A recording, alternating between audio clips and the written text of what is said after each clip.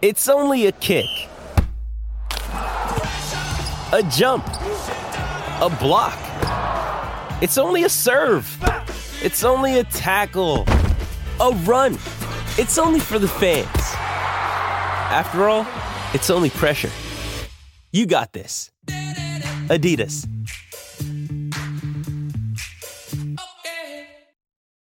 When you need mealtime inspiration, it's worth shopping Kroger, where you'll find over 30,000 mouth-watering choices that excite your inner foodie. And no matter what tasty choice you make, you'll enjoy our everyday low prices, plus extra ways to save, like digital coupons worth over $600 each week. You can also save up to $1 off per gallon at the pump with fuel points. More savings and more inspiring flavors make shopping Kroger worth it every time. Kroger, fresh for everyone. Fuel restrictions apply.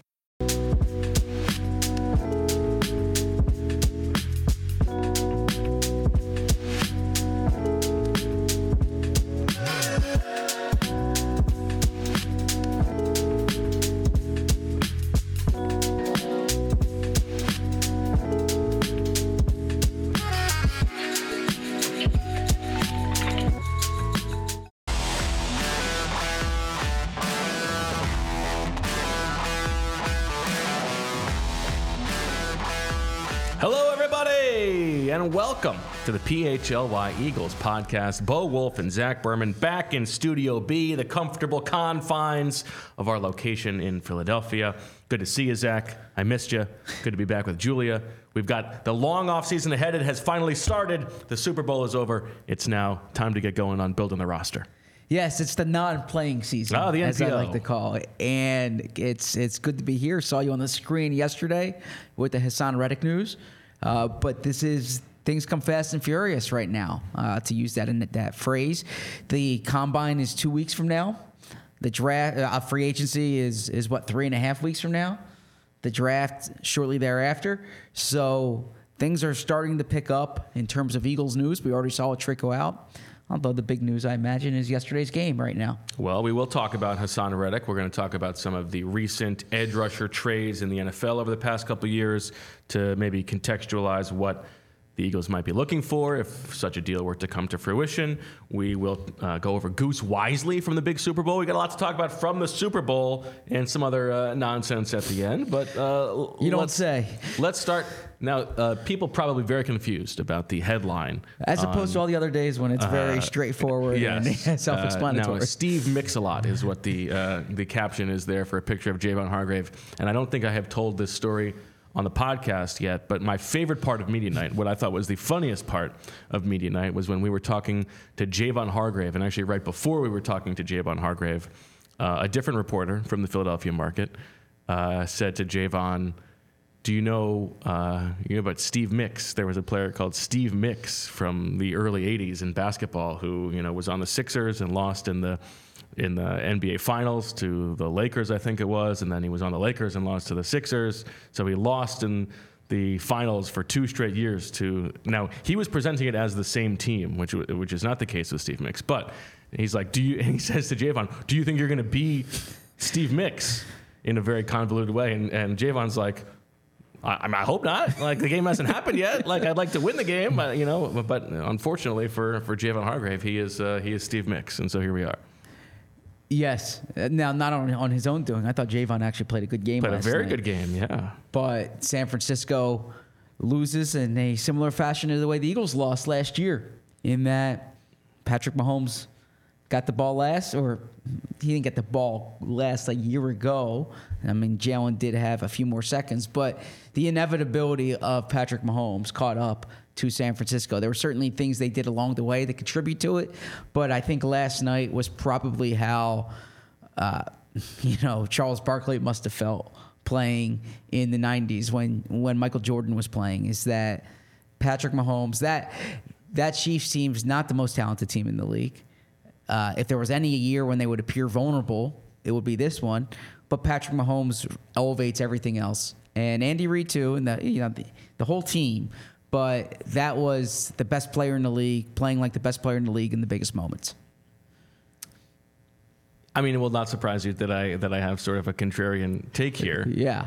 But First of all, I do think it was different for the Niners than the Eagles. Like the Niners had the ball with a chance to win a couple times and did not do it, whereas the Eagles didn't get that chance at the end of the game.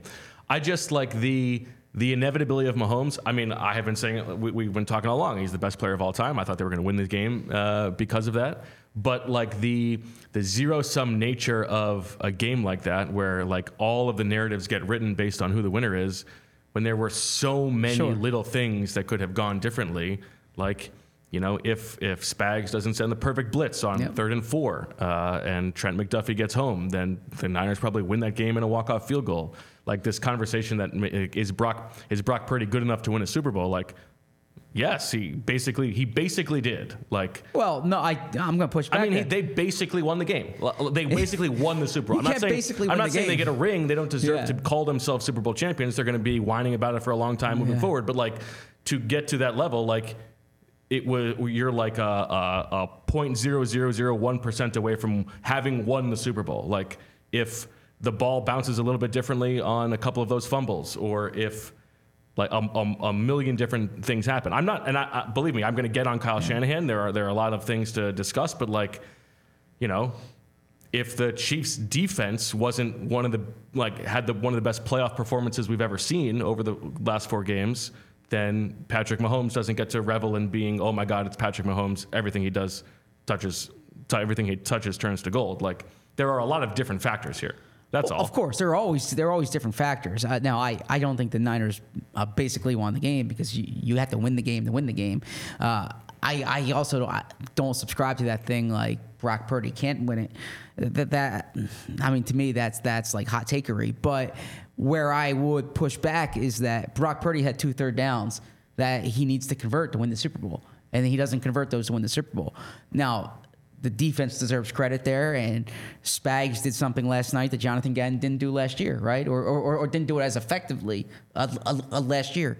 But what I will say about Brock Purdy and the Niners is that, like you said, if they convert that 3rd down at the end of the 4th quarter, the Chiefs don't get the ball back. If they convert that 3rd down in the red zone before they kick the field goal, then the Chiefs need to convert a 2-point. It's going to come down to a 2-point conversion. The Chiefs need to convert a 2-point conversion. So, point being there that they settled, for lack of a better term, for 2 field goals when they could have converted 2 third downs there. So, all of this goes into play, and I agree. It's simplistic to say Patrick Mahomes, the inevitability of Patrick Mahomes, but I frame it that way because, to me, San Francisco was the better team, the better overall team. Last year, I thought the Eagles were the better overall team.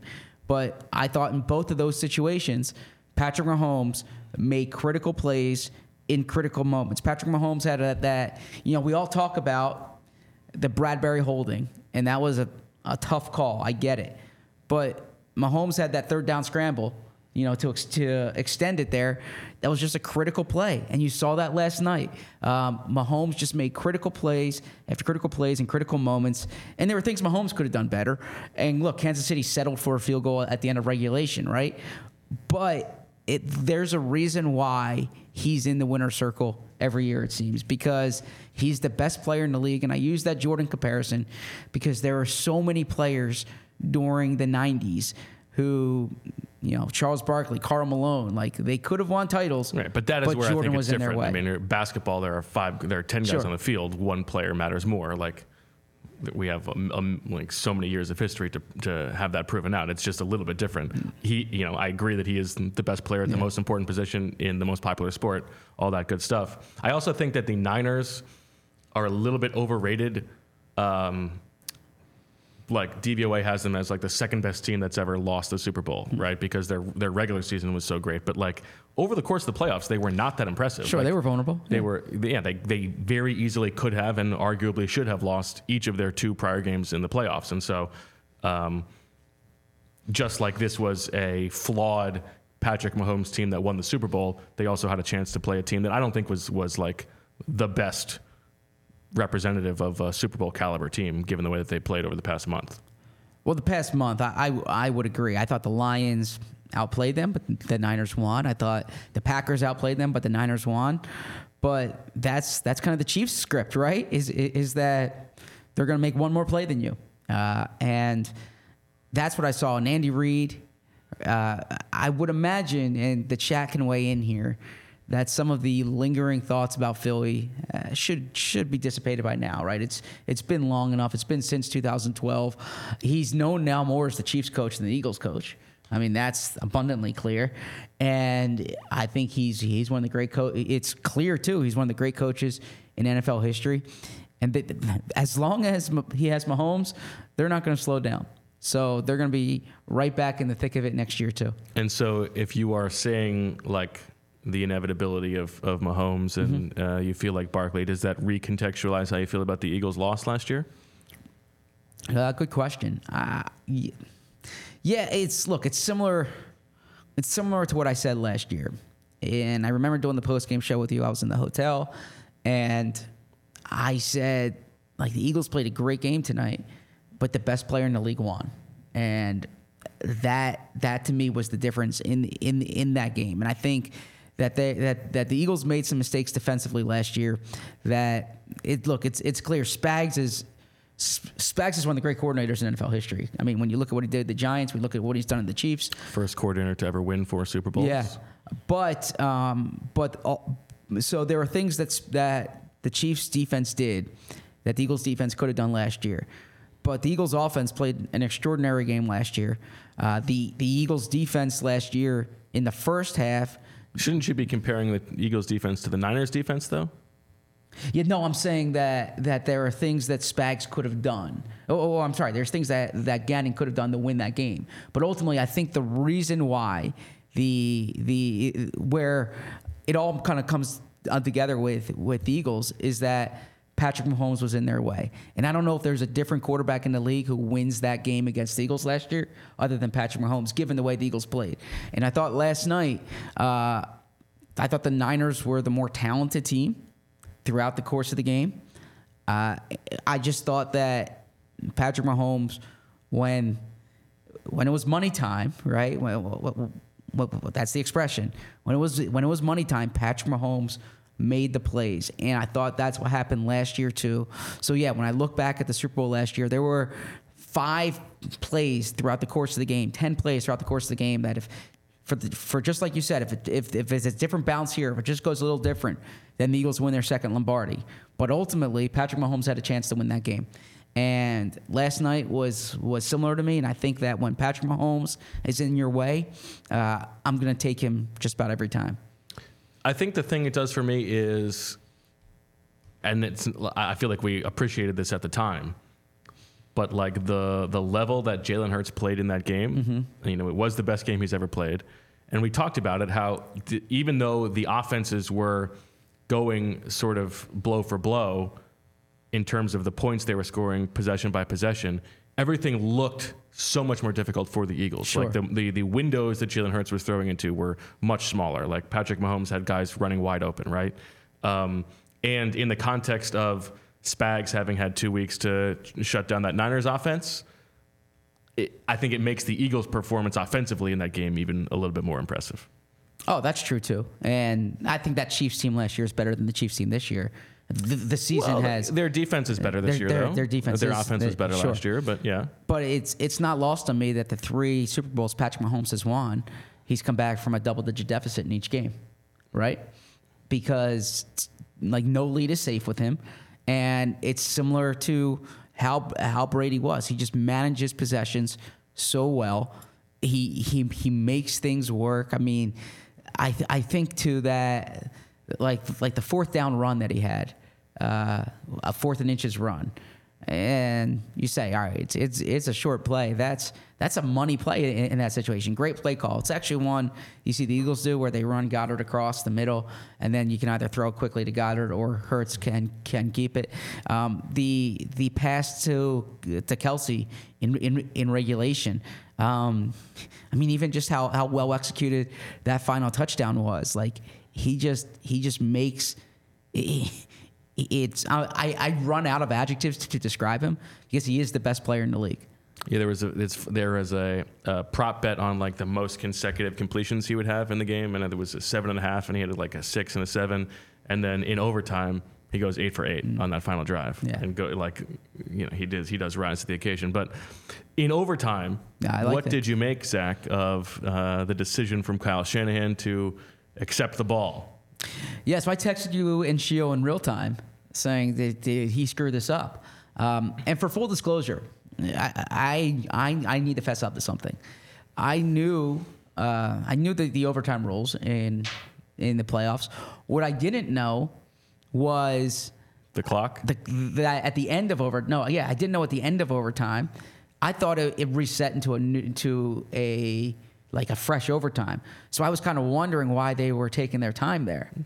Why do you need to fess up to that, as if you should be held accountable for that? Well, no, I need to fess up to it because I don't want to speak as if everybody knew all the rules for overtime. Okay, but it's not your job. You're not the head coach of a football team. Yeah, so I don't buy the argument that Shanahan didn't know. Now, some of the players didn't know, but it's not necessarily the players' responsibility. It's Shanahan. Well, I want to get into that. So to answer the question succinctly, I would have gone on defense first, similar to what you do in the college overtime. I heard Shanahan's explanation after the game, which was they wanted the ball third, meaning that if both teams scored the same amount, then it's sudden death, and you have the chance to win the game. Yeah. The problem there, as Kansas City said, is that they would have gone for 2-point conversions. So then you're talking field goal. Field goal basically gives you the ball third. Or punt. Or turnover. Or punt. I think a better explanation would be that Kansas City just drove downfield. Your defense is gassed. You want to give them a chance to breathe. But I would always want to know, all right, what are the terms I need to go by here?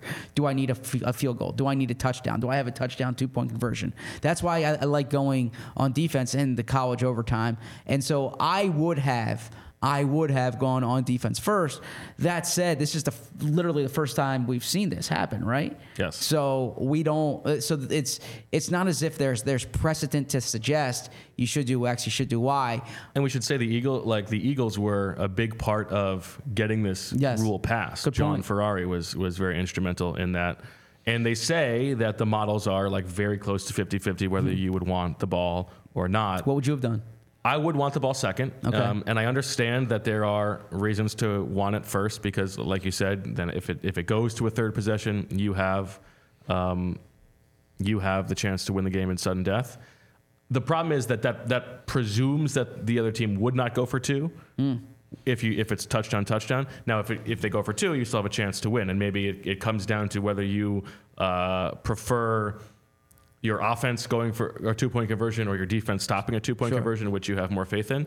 But yes, I mean, given that it's literal Patrick Mahomes in the game, you're probably expecting them to be able to drive down the field and score a touchdown. I would want to know, because the thing about getting the ball second is you have the huge advantage of if they have scored, you get 4 downs to work with instead of only 3 downs to work with on the first possession. Speaking of the 3 downs or 4 downs, would you have gone for it on the 4th down if you were Shanahan?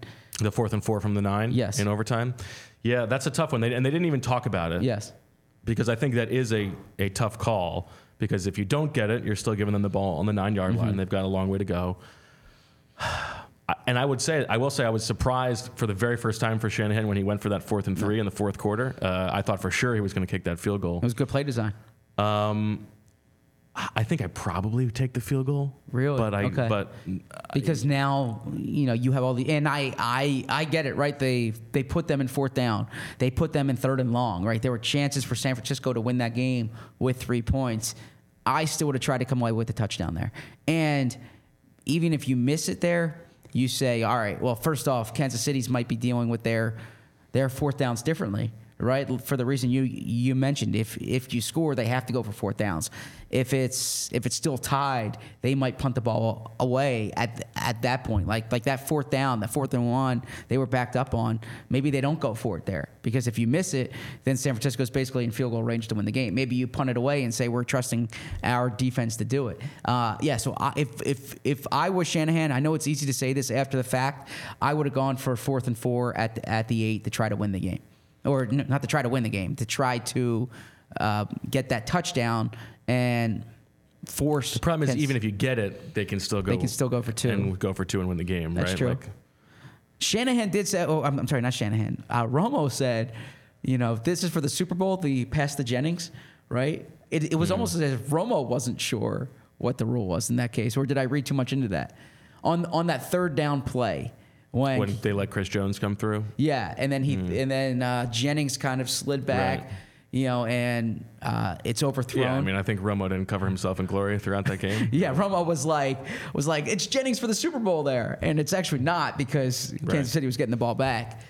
But and he's talking all over the game-winning touchdown. Yeah, I was wondering that too. It was so anticlimactic there that. It seemed like Nance had that jackpot line ready to go. Right. But still, Romo was going through all the clock situations at the snap. Yeah. I do wonder, and I haven't seen this written anywhere, but do you think San Francisco was like ready for the clock to expire there? Because it was down to like 2 seconds when he snapped it. That could have been possible. That could have been part of the motion working. Sure.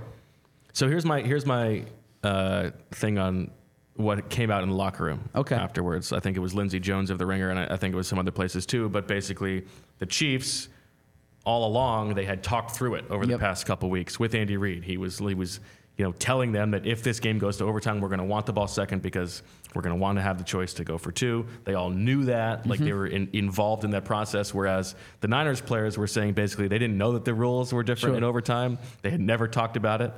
And I think that reveals like a very stark difference in the coaching philosophies of Andy Reid. How so? And Kyle Shanahan.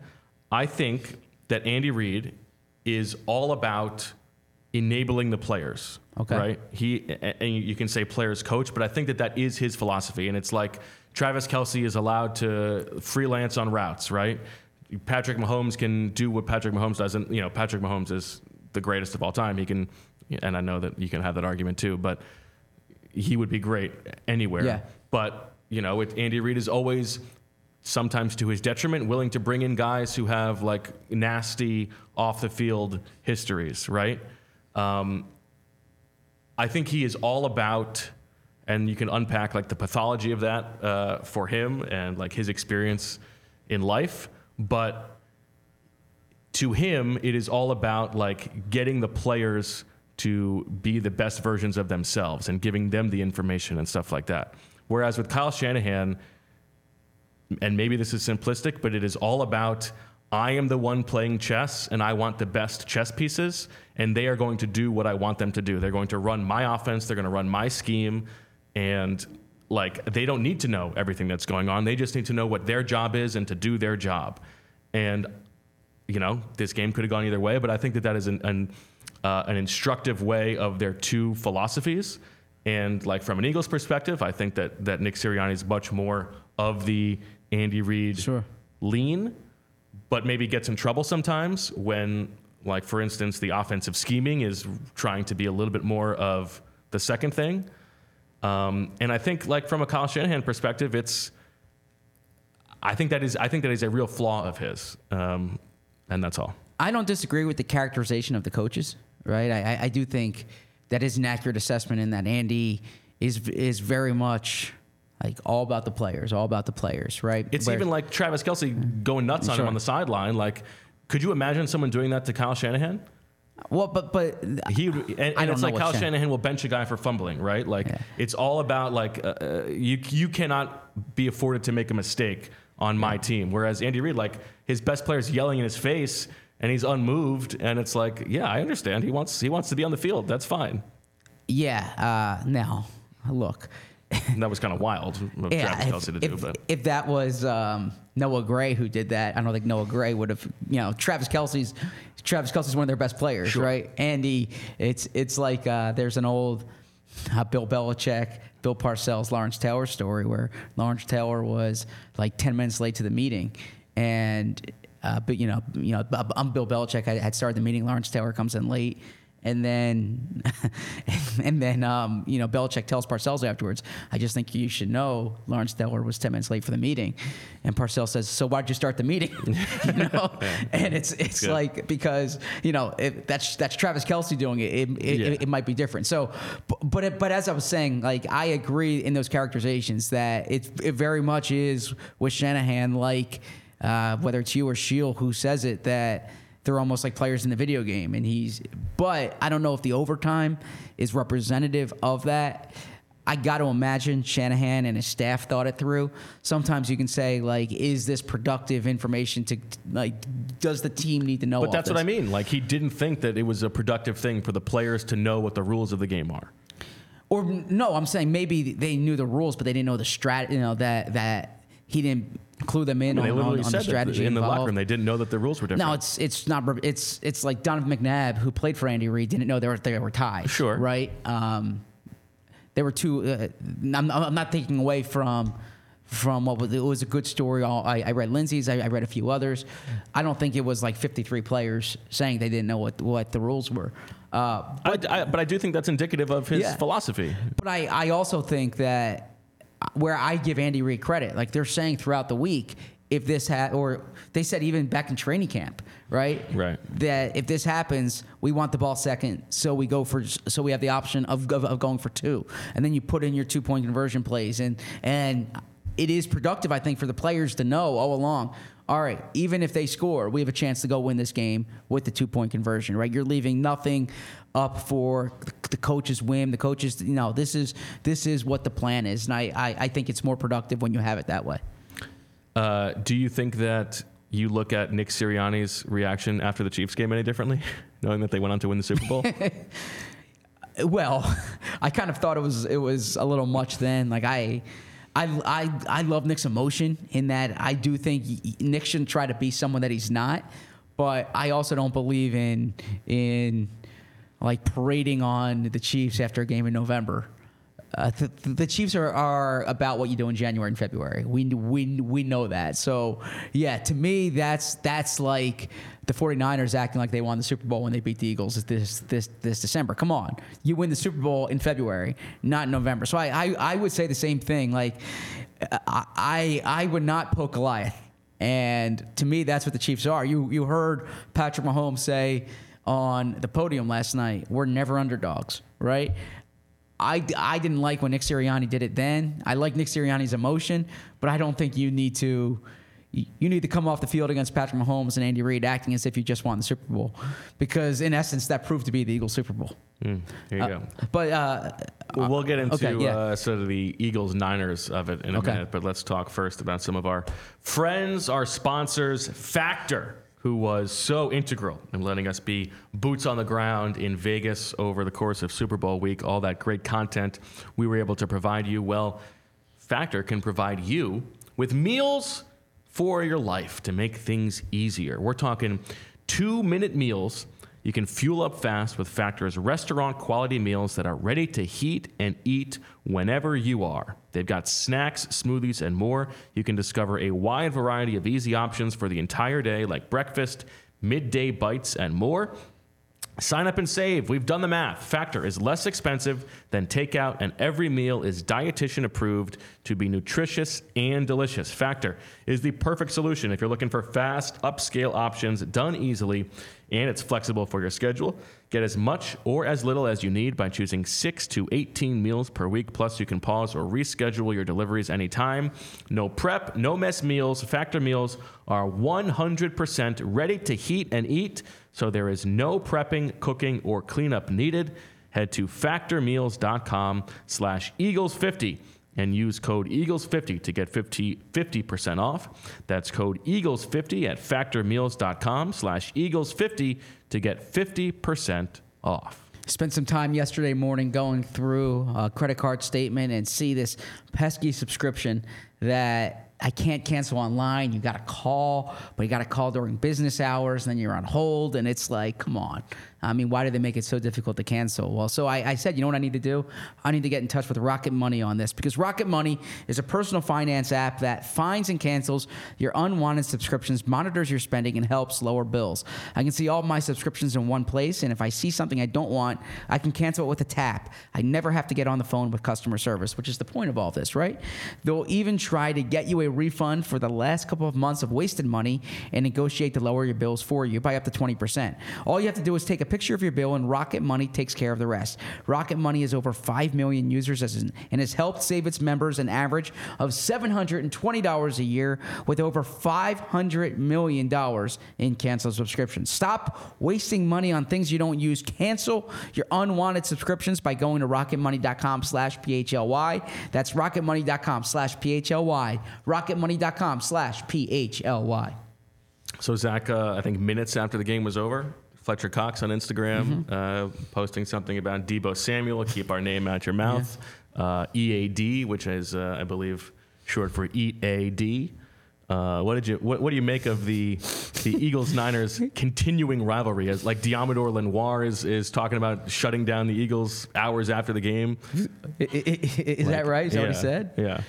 Yeah, first off, I mean, rivalries are fun, right? From a reporter perspective, from a fan perspective, I like juice in any big First rivalry. time Dre Greenlaw and Dom DeSanto are in the same building again since their altercation, and Dom, I don't know what kind of magic he's able to pull. Yeah, but, juju on the turf, yeah. I mean, look, now, the opposite, or not the opposite, unlike Nick Sirianni kind of stomping on the Chiefs in November, if you're going to talk when the season's over, right? Fletcher Cox had that waiting in his holster. I kind of respect it. He was just like angrily holding on to that. Yeah, he was holding on to it. It's like, because you don't want to say it. You don't want to say it like during a Super Bowl. It's very funny. And like, then the Niners game that win. really was a coin flip. Yeah, and then the Niners win, and then you have egg on your face, right? So, look, Fletcher, our coworker Fletcher, if you're gonna do it when you know that all right, they did not win, and you have reason to talk there. I mean, Deebo's an incredible player. The Niners whooped the Eagles this year. There's no question about it. The Eagles were never the same after that. But it's accurate. Fletcher has a ring, and Deebo does not. And, rings are always trump cards in these situations. So, look, while he can talk, he might as well talk. But, it's amusing. It's comical. I like. I just rivalries. think I think it's kind of interesting that Fletcher has been holding on to this specifically with Deebo for so long. Oh yeah. I mean I think there's no bad blood between, or there's no. There is bad blood. There's no love lost is the term I was going for between the Eagles and the Niners. And something I heard talking to Hargrave last week, like. Yeah, I mean they're pulling for me, but not for us, right? Because I definitely think that the Eagles are not very big fans of the Niners. The other thing you wanted to talk about from a Super Bowl perspective, Zach, is the roster building lessons of the Chiefs defense. Yeah, so look, if you're saying the Eagles need to fix this defense, which we all agree with, and you say how do they do it, right? I give a lot of credit to Brett Veach and Steve Spagnuolo and Andy Reid, but if you look at the way this defense has turned around in the past 3 seasons here, it's really been through the draft. I mean, their last 2 drafts, they've nailed picks. Their whole linebacker core came through this draft here. Leo Chenal, right? Made play after play last night.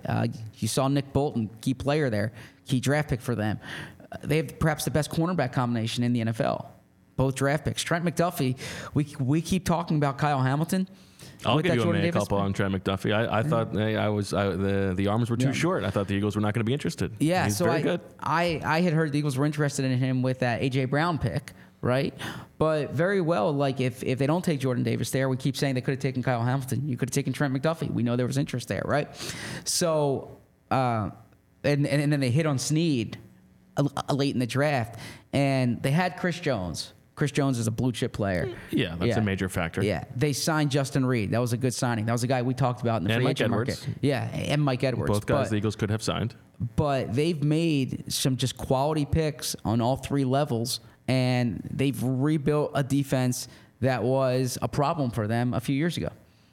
Now, this is where I would go the other way and say this is where Mahomes comes in. Like you have the flexibility to take your time doing things like that when you have Patrick Mahomes on the other side of the ball. But yeah, I think it's fair to say now it's probably an outlier result in like hitting on so many of those picks, but certainly it's impressive as we try to figure out how the Eagles can move forward. Yeah, you look at it like they traded Tyreek Hill, okay, and they get Trent McDuffie and George Karlaftis in the first round, 2 key players for them. And then just looking at their draft history, the amount of picks that they hit on, especially in that 2022 draft, it's a credit to Brett Veach. How happy do you think Ryan Kerrigan was watching George Karlaftis recover that fumble? Probably very happy as Purdue guys. But, and this probably transitions into another discussion here, but if the Eagles are going to trade Hassan Reddick, but even if they don't, they have a first-round pick, they have 2 seconds, they're going to have all these comp picks. The Eagles are going to have opportunities to add quality, cost-controlled players on their defense in April. But they need to hit on the evaluation and then the development, right? Like the linebackers in this game, both the Niners and the Chiefs have good linebackers, but they hit on picks that the Eagles used on Davion Taylor, that the Eagles used on Nakobe Dean. Like, look at where Fred Warner was picked. Look where Leo Chenal was picked. Look at, Nick Bolton was a second-round pick, right? Like these are not guys. This is not Patrick Willis taken in the top half of the draft. This is typically you identify players, you coach them up, and they're key players for you. Yeah, I kind of dislike when Fred Warner is brought up in this capacity, like because he's the best linebacker in football, like he's a third-round pick. And honestly, like the track record of first and second round linebackers over the past 5-10 years is really terrible. Like those guys do not usually work out very well. I think the Eagles' general philosophy of how they go about filling the linebacker position is not bad. I would like to see them take more late round shots or even spend a little bit more money in undrafted free agency to bring guys in there. But the thing about linebackers is, I was talking about this over the weekend, like there's like 10 linebackers in the league who matter, right? Like there just aren't that it's such a difficult position in the NFL today. There aren't that many guys who are like really good linebackers. And so it's not crazy to not have one of those guys. Now, Bolton and Chenal had very good games, and they're also part of a nice whole that allows them to, play a little bit faster. But I like the comparison to Warner and Greenlaw specifically has always just felt a little bit unfair to me because those are unrealistic expectations for the use of those resources. I would agree with that, especially Warner. But when you look at the Eagles linebackers over recent years, and I agree with you. I just want more volume. Yeah, but when you're taking guys in the third round, you have to have a better hit rate, right? Now, we need to see what happens with Nakobe Dean. But that Davion Taylor pick stands out, and that's sure. But also, like we have to stop guys. Talking about Davion Taylor like an early third-round pick. It was like the last pick of the compensatory. It was like 103 overall or something like that.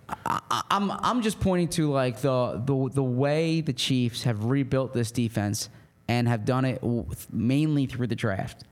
And as I said, it helps when Chris Jones is a foundation piece, but the Trent McDuffie, George Karlaftis are just really good picks there. Snead and, Jalen Watson and Joshua Williams. You can keep looking at this here. These picks compound, and it allows you to spend money on the offensive and defensive lines. Like, there's a reason why the Chiefs can sign Juwan Taylor, and there's a reason why the Chiefs can sign Joe Thuney. Because when you have starters on rookie deals, it's going to help you across the board. Well, you teased this. Let's use this as a way to transition into Hassan Reddick, because if the Eagles are going to have to rebuild that position with draft picks, we need to know what is possible for them to do. So you did a good job for a story on allphly.com looking into sort of the recent history of edge rusher trades, if we want to pull that up, Julia. But this year, you've got Montez Sweat. Now some of these are in season, some of these are out of season. There's a bit of a difference, and obviously you'll talk about the age differences here. But Montez Sweat gets a second-round pick mid-season. Chase Young got, a third? Third, yep. Okay. Last year you had Bradley Chubb, who goes for a fifth and a first and a fourth from Denver to Miami. Robert Quinn for the Eagles obviously gave up a fourth-round pick. That one worked out very well. Khalil Mack going from Chicago to the Chargers for a second and a future sixth. Von Miller, you go back a second and a third. Yannick Ngakoue, a third and a fifth. Earlier that season, Yannick Ngakoue for a second and a fifth, a little bit younger. And then you go back to 2019, Jadeveon Clowney for a third. Frank two Clark players. and 2 players. Frank Clark for a third and a first. Frank Clark and a third. Oh, Frank Clark and a third for a first, second, and third. The second was a future one, and then Robert Quinn at that point just for a 6th-round pick. Yeah, so I agree with what you said, that you have to kind of look at the in-season and the off-season trades a little bit differently, because the context is different. A player like Von Miller, who's a pending free agent but is going to a team on the verge of winning the Super Bowl, there's a little bit of let's push the chips into the table, Right. F the picks here, right? And then something like even the Montez Sweat trade this year, what you're trying to do is you're trying to get ahead of free agency. You're trying to get a guy who you're giving up your 2nd-round pick, so you don't have to compete with other teams on the open market, essentially. But the deal that jumps out to me is Khalil Mack, because Khalil Mack was a better overall player in his career than Reddick, but was 2 years older then, Right. or a year and a half older, and wasn't coming off the same string of successful seasons that Reddick has had. Off-season trade, too. Off-season trade too, contract related, and gets a 2nd-round pick in there. And what jumps out to me with all of these trades, there's a lot of 2nd-round picks.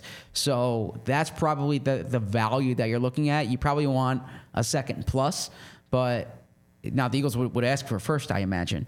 Right, when you look at the Bradley Chubb trade and the Frank Clark trade, but I wonder if the ask would be something like a 3rd this year and a 2nd that can turn into a 1 next year. Interesting. Oh, okay, so they can keep this string along of having like multiple picks in the 1st and 2nd Yeah. round. Maybe so, but if you're looking at kind of replenishing the roster for next year, then having another 2nd-round pick, having 3 2nd-round picks, I imagine would be of interest. It would be of priority to them. So I think that a deal for Reddick would probably require at least a 2nd-round pick and more from the Eagles.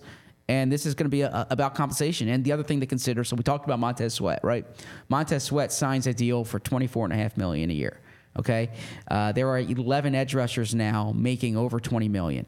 Hassan Reddick makes $15 million. We know the Eagles got Hassan Reddick on a below market deal.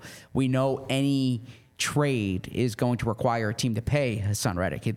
Like the reason why this is on the table is he wants a new deal. So you're probably thinking in that $25 million range for Reddick. Now, if Reddick can't get the number that he's looking for, maybe there's a number that's in that 20 to 25 range that the Eagles might say, all right, how about this? We'll pay you this instead of getting the draft picks.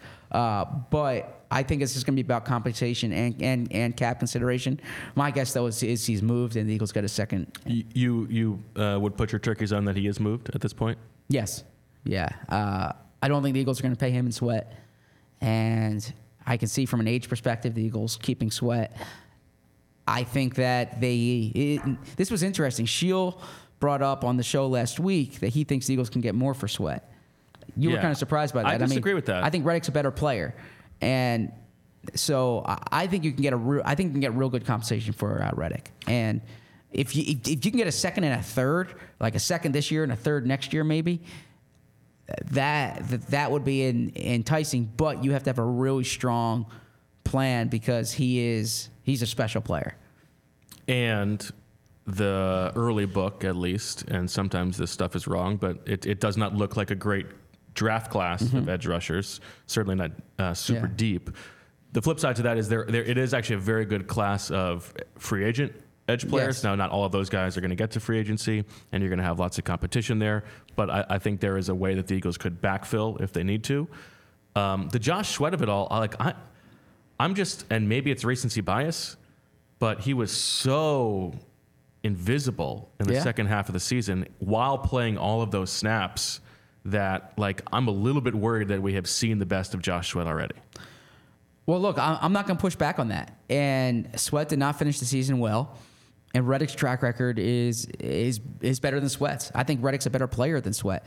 The Eagles tend to favor, for lack of a better term, guys they drafted, homegrown players. And certainly on paper, you would want the guy who's three and a half years younger. But if you're saying, this is someone who... Now, I don't want to keep bringing up the injury history with Sweat because he's been really durable in the NFL. But if you're saying how many more seasons does he have on him, and you talk about scheme with Reddick, which I don't buy totally because I think you have to design a scheme to maximize your best players.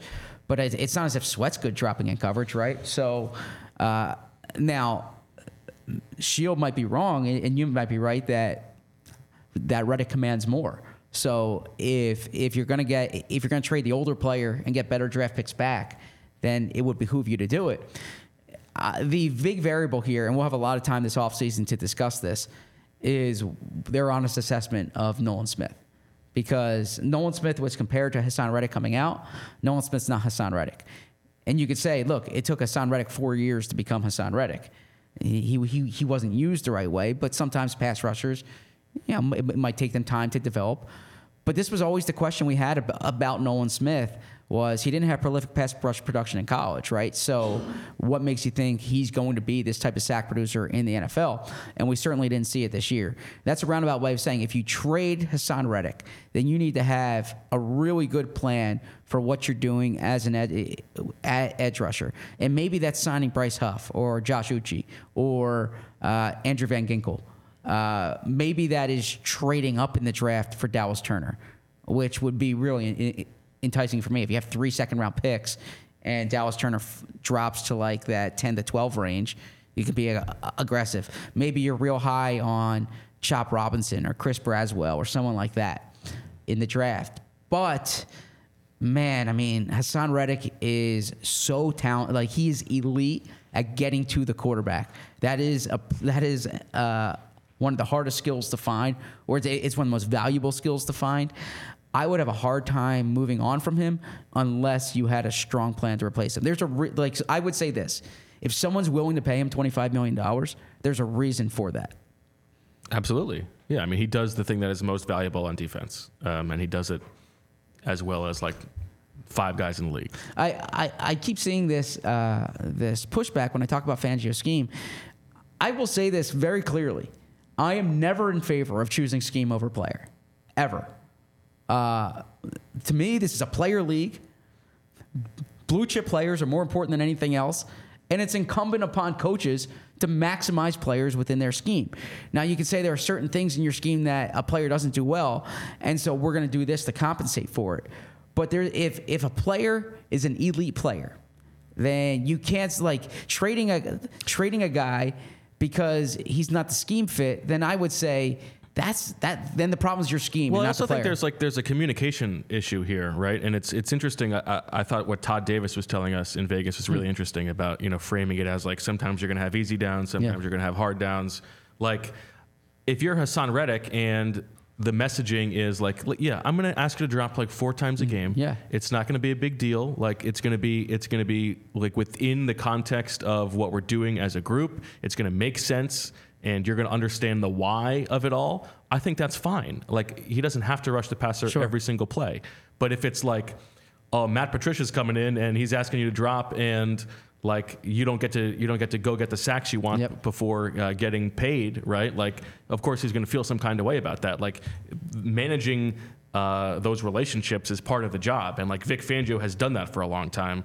I don't know that was done well with Hassan Reddick over the last year. That's a great point. And speaking of those interviews last week, which you can find on our YouTube channel, there are 30 interviews with more to come or 30 videos, both on demand and our live shows with more to come. We had Adam Hogue from CHGO on, and we were talking about Fangio's scheme, and he said he needs really good edge rushers. Right, for that scheme, that's why it was so good in Chicago. They traded for Khalil Mack, and it changed that defense, right? And that was a trade where they gave up 2 first-round picks to get Khalil Mack. Now Khalil Mack was like 25 at the time, but you were talking about your best edge rusher. The way you framed it just now is perfect. The problem isn't Hassan Reddick dropping. He drops sometimes with Gannon, right? The problem is not maximizing his ability as a pass rusher. So if it's... I also think, there's a big difference between he's dropping and you're rushing 3 defensive tackles instead, as opposed to he's dropping and like the nickel is coming instead, and you're confusing the offense, right?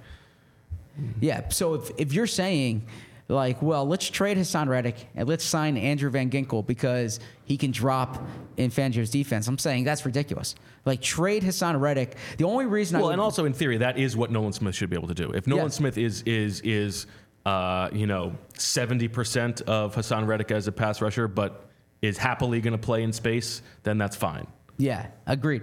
The only justifiable reason for me to trade Hassan Reddick is that he wants $25 to $30 million a year, and we can't fit that within our cap structure, and we can get good compensation now. Yeah, I think the justifiable reason is it's we have this value on the player, and we're getting more value. Exactly. Than we have. That's the only. That's fine.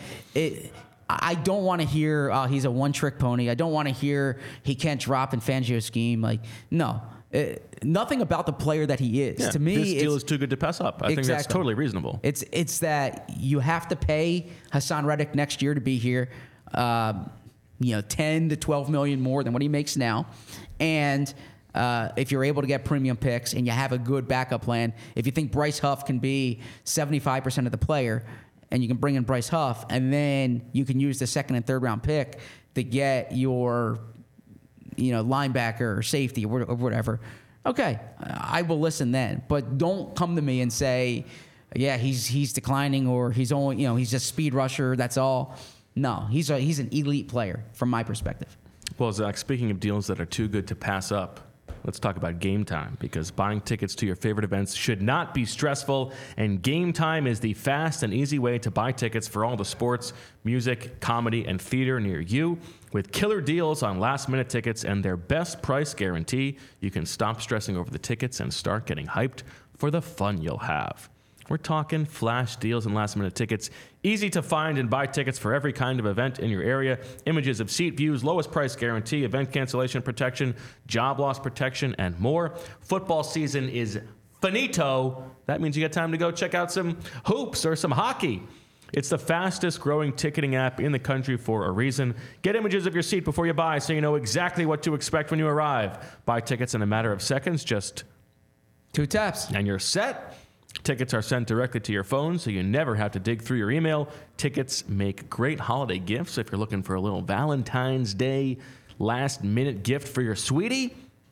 Snag the tickets without the stress with Game Time. Download the Game Time app, create an account, and use code PHLY for $20 off your first purchase. How was watching the game with Reed yesterday, Zach? Did he get to stay up for the whole thing? Yes. Yeah, a little. Yeah, there was a conversation there about that. Much to Emily's dismay? No, I'm not saying that. But he did fall asleep. Okay. And I tried waking him up with 2 minutes to go. I tried waking him up before the last minute. Let's make this the best year ever. I tried waking him up before the field goal, and then I tried waking him up in overtime, and then I just carried him up. But yeah, like a little Lombardi Trophy. But it was awesome watching with him, and he had some good questions. He was rooting for the Niners. Oh, because he's like, well, they're in the NFC, and he's an Eagles fan. That's his rationale. Okay. So I'm like, it's kind of old school of him. Yeah, I like that. Yeah. It's like those people who root for the NL in the All-Star game. Yeah. But that was his rationale. But yeah, it was cool watching with him. And my daughter was pumped about Taylor Swift. Okay. She got a lot of FaceTime, and I drove my daughter to school this morning. We listened to Taylor Swift on the way. Okay. And I was telling her. How about Usher? How did Usher go over? Actually, we switched to the Nickelodeon halftime. Okay. What were they doing? I actually was not watching it. Reed was watching. At that point, I was catching up on tweets because I didn't watch with a second screen last night. Typically, I do, but last night was like a very undistracted. Okay. I was it a having big party, a big Berman party. A lot of kids, like not that many adults, but a lot of kids. Okay. But was your TV a little off at the beginning? What do you mean? I mean, I don't want to throw any providers off under the bus here, but the pixelation wasn't very good early on. I had a weird pixelation thing going on in like the fourth quarter for a little bit. But yeah. I just assumed that was latency. Yeah, I upgraded to the 4K for this, and it did kind of want my money back for that. Wow. Yeah, it was did not appreciate that. Okay. What was the spread? Cheesesteaks, pizza, wings. Down the middle. I like it. Yeah, cheesesteak, pizza, Where'd wings. you get the cheesesteaks from? Johnny's. Good spot. Good spot? Yeah, really good. Okay. Really good. Nice. Well, you? How was your night? Night was good. Had some friends over. Made a chili. That was what I was happy with. Ah, interesting. Okay. Yeah. Beef did some or wings. veggie or? Yeah, beef. There was some ground beef, some bison, and made a good chili paste. Okay. From the chilies that gave it a nice little heat. Nice. Little umami. Okay. Yeah, it was good. And what'd you serve it with? Bowls. Okay, so it was just. Oh, there was bread. Like, was there cornbread or? No anything? cornbread, just Okay. regular bread. Okay. Some wings, some other stuff. Yeah, That's a it was hearty, good. yeah. Got the pizza from Franzone's. Shout out to that. I went different for pizza and cheesesteaks. Okay. Yeah, pizza from Franzone's. Speaking of the game, we got to talk about Goose Wisely, how it all worked out. This episode is supported by FX's Clipped, the scandalous story of the 2014 Clippers owner's racist remarks captured on tape and heard around the world. The series charts the tape's impact on a dysfunctional basketball organization striving to win against their reputation as the most cursed team in the league. Starring Lawrence Fishburne, Jackie Weaver, Cleopatra Coleman, and Ed O'Neill. FX's Clipped, streaming June 4th, only on Hulu. And I think for the very first time in Goose Wisely history, both golden eggs hit for the opposite person. So I had Rashi Rice TD, didn't go, but you got the Jair Brown interception. How about that? Huge to give you a 2-point lead to start off with. I had a 50-yard touchdown, didn't happen. You had the difference in points scored in the game would be lower or greater than the lowest jersey number to score a touchdown. And what a line this was that I created, because the combined points of this game, 47 once it went to overtime. Super Bowl 58, obviously, which is a difference of? 47 and 58? Yes.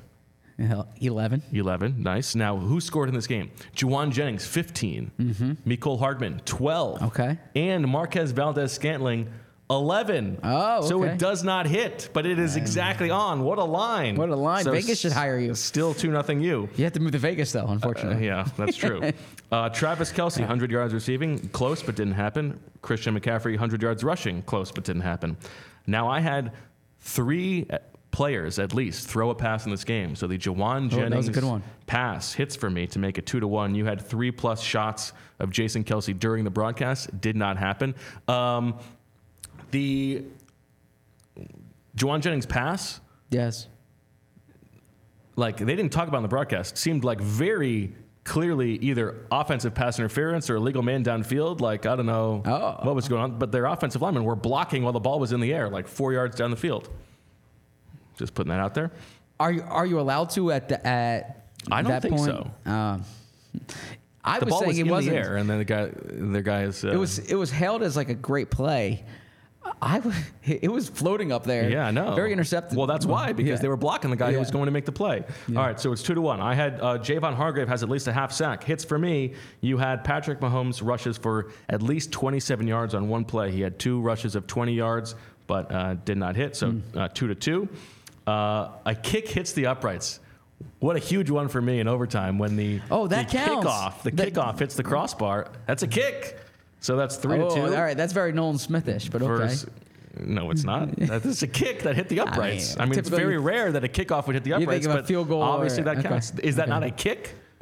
Just like Nolan Smith was a first-round pick. No. Yes. I mean, let's not go down that road just yet. You had a prime number wins MVP. Did not happen. Patrick Mahomes. So it's still 3-2 me. Now, you did your golden goose probably ill-advisedly on I had quarterback MVP. You had non-quarterback MVP. So I get 2 points there because I had okay. quarterback MVP, which makes it 5-2. I wasn't playing defense. I was just playing offense. Yes, and then Okay. you had the game is tied at the end of any quarter, which hits, and I had a team wins by at least 14 points. So 5-3, the final score.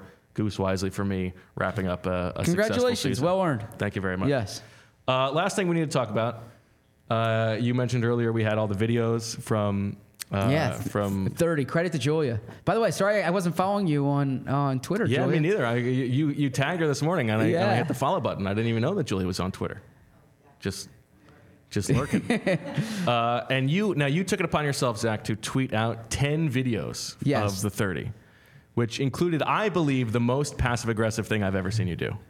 Passive aggressive? What? Yes. The Clay Harbor one? Yes. All right, no, that. Including Clay Harbor, that interview in the best 10 interviews. No, it wasn't of the best week. 10. It wasn't the best 10. So There is whatever you're gonna explain away here. Yeah. There is no way that was not done pointedly and passive aggressively. it was not at all done pointedly, and no, it was not. Honestly, if you notice, There's no context in which that deserved to be in the top 10. no, it wasn't. Wow, jeez. I mean, I got thick skin, but you're really pushing it on to me. No, so I wanted stuff that had to do with the team this year. Okay, like the Eagles specifically. So I started off with like current Eagles. Okay, Yes, and then that I all got made sense, and then I yes. got into McNabb, and then I got into Todd Davis about Vic Fangio, and then Millie Carring about the players on the Eagles. Yes. And then Javon Hargrave, like, so that again, I didn't want to do media ones. Okay. Now, see, this is Okay. why not Wait. media? Wait, and so then I did Billick on. But why did you choose not media? I was trying to get just like I was trying to get players and coaches, right? Now Todd Davis is a member of the media, but also. So then anyways, Clay Harbor, because it's about this year's team. But then at the end, I even said the Matt Ryan one is not Eagles related, but I included it. So I was going to include like the Connor Orr one or the Adam Hogue one. Yeah, but then great I interviews. didn't want to pick. And throwing Kalen and EJ Kalen Smith Kaler, over the and Kalen Kaler and EJ Smith, but I didn't want to pick like one media member over. I appreciated every media member's time, and then there were other like I love the Zaire Franklin one. right? That's the one that I felt like you really really went out of your way to not include that interview on behalf of No, Clay actually, Harbor. Zaire Franklin was like my favorite one that we did. That's why I'm surprised you didn't have it. Because I wanted to stick. And there was a loop with Zaire Franklin to Jason Kelsey in this year's team. I was trying to find ones that were like specific to the Eagles. And so that's why I included the Clay Harbor one, because he talked about tight end 2 this offseason. We are at a point now where we're kind of shifting to offseason coverage. It definitely, I promise you, it was not passive aggressive. A matter of fact, I was going to include all 30, but then I'm like, man, I'm just gonna get unfollowed like crazy here. If I've those people, it's like, well, you probably don't follow like real estate Twitter or business Twitter. No, I do not things follow like real that. estate Twitter. But it would be like 28 things that I learned this year about the market, and I'm like, who's reading It feels like right up your alley, actually. No, but I'm just like at that point, right? Anytime somebody's imparting lessons they've learned, I feel like you're on the edge of your seat. I agree, but I don't like threads. Like give me, write a blog post, sign up for Substack or Medium or something like that, and link to it there. So I actually thought the 10 this morning was a little aggressive, but I do think, first off, I'm going to shout out. I saw how hard Joya was working doing all these clips, and it shows, and a lot of them were you on media night doing such a good job. But we had so much content, so much volume that I was afraid some of it might have gotten lost in the cracks. So I did want to kind of get a decent number up there. It was, at what time was it? 6:30 this morning? Yeah, I don't have the exact time. I was honestly just going through finding stuff relevant to the Eagles, and then I was like, well, I need to include the Matt Ryan one. So that's what it was. It was about Eagles-related things, and I didn't want to put media up there because I didn't want to pick between all these media people that we're friends with. I appreciate your explanation. Okay. I do not believe you. All right. Well, I'm telling you the truth. I mean, I'm not. Yeah. I mean, trust me. It was. I'm not looking for any interview. I also think it's very funny for Clay Harbor to say that what the Eagles need is a tight end 2. It would be like me saying what the Eagles really need is like a different beat reporter. Like. Well, he's not campaigning for the job. Well, I know, but it's like no, but trust it's very me, I'm funny. not, like that's the prism through which he views the team. Like I'm not looking for any interview where like the commenters point out, look how short Zach is. Okay, but. I did think it was relevant. It was a good interview. Thank you. I like Clay Harbor. I'm glad we got him. Yes, thank you. But if you want me to put in the DeAndre Carter one, I will be happy to do so. I didn't think the spirit of the thread, was I thought the spirit of the thread, you would have had Zaire Franklin as number 9 there. I would love the Zaire Franklin. I retweet or share the Zaire Franklin one independently over the weekend, right? I was looking for one specific to this year's team. That's why Britton Covey and DeAndre Swift were the top 2, then Donovan, then Torrey Smith, Todd Davis talking about Fangio. Yeah, that's what it was. All right. That'll do it for this episode of the post-Super Bowl PHLY Eagles podcast. Tomorrow, big show, Flu World Order coming at you. We will have everybody who is a pending unrestricted or restricted free agent for the Eagles with a couple other players who may be moved. Hassan Reddick will be on that list, and we're going to rank them in our guess as to their likelihood of returning to the Philadelphia Eagles. So excited to do that. And let's hope the weather holds off, because I love being in studio, and I'll push to come in studio no matter what. But we got to see if the kids are home from school. We got to figure that out. But yeah, looking forward to being in studio talking about it. As do I. And in the meantime, there is all that good stuff you can catch up on from last week at Radio Row. For Julia and Zach and all of our friends on Real Estate Twitter, we thank you for watching and listening. We will talk to you tomorrow. And as always, we love you. We all silly like the mayor.